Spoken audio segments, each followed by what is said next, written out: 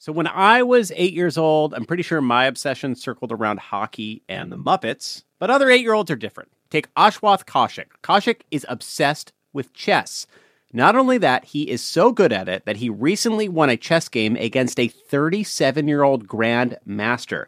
This sets a new world record for youngest player to beat somebody of that level. And it leads to a question: how does an 8-year-old get so good so quickly?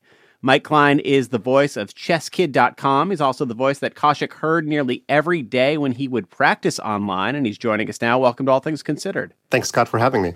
So how does an 8-year-old get so good at chess that he's beating somebody at that grandmaster level with decades of experience? In a word, technology. When I was 8 years old, chess was very much played exclusively in the over-the-board realm. And nowadays, kids can log in, watch instructional videos, get games against top players all over the world any hour of any day. At any given moment, there's more than 200,000 people playing chess online on various chess websites, including ChessKid. And there's just no barriers to access to information or top-quality games. And my understanding is that this record was actually a pretty recent record when Ashwath broke it, and that another 8-year-old had recently set it. Like, how many younger kids are we talking about at this point are tapping into this online community and getting these advanced skills? More kids than ever are playing from around the world, including from communities and countries that may not have historically had a strong chess culture because, again, this leveling of access to all the information has made it so that, well, our longtime Norwegian world champion, that was nothing when I was growing up. Norway was not a hotbed for chess. And India especially, where Ashwath was born, although he did grow up in Singapore, they have had such a resurgence of teenage talents. They've got 4 of the best 20 players in the world that are all teenagers right now. So that's kind of been a really nice thing to see, is these different communities learning and availing themselves of the game.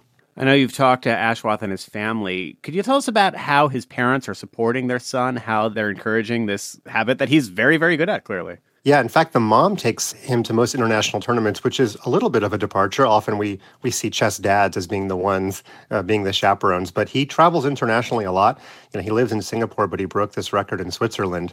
Interestingly, he has not yet gone the way of homeschool. A lot of young chess talents, they give up on regular schooling because they're traveling so much. So kudos to Ashwath for still having a regular school life and somehow fitting in all of this chess. But Singapore is starting to develop a little bit of a chess culture, but ultimately Europe is still the place to be for all aspiring players. So that's a pretty long-haul flight to be getting to Europe so often.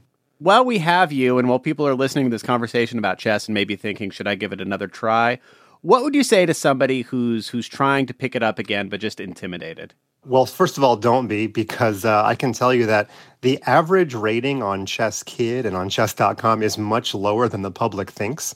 Chess is a lot like golf, where you can play really poorly but have that great shot on 18, and that's what you come away with.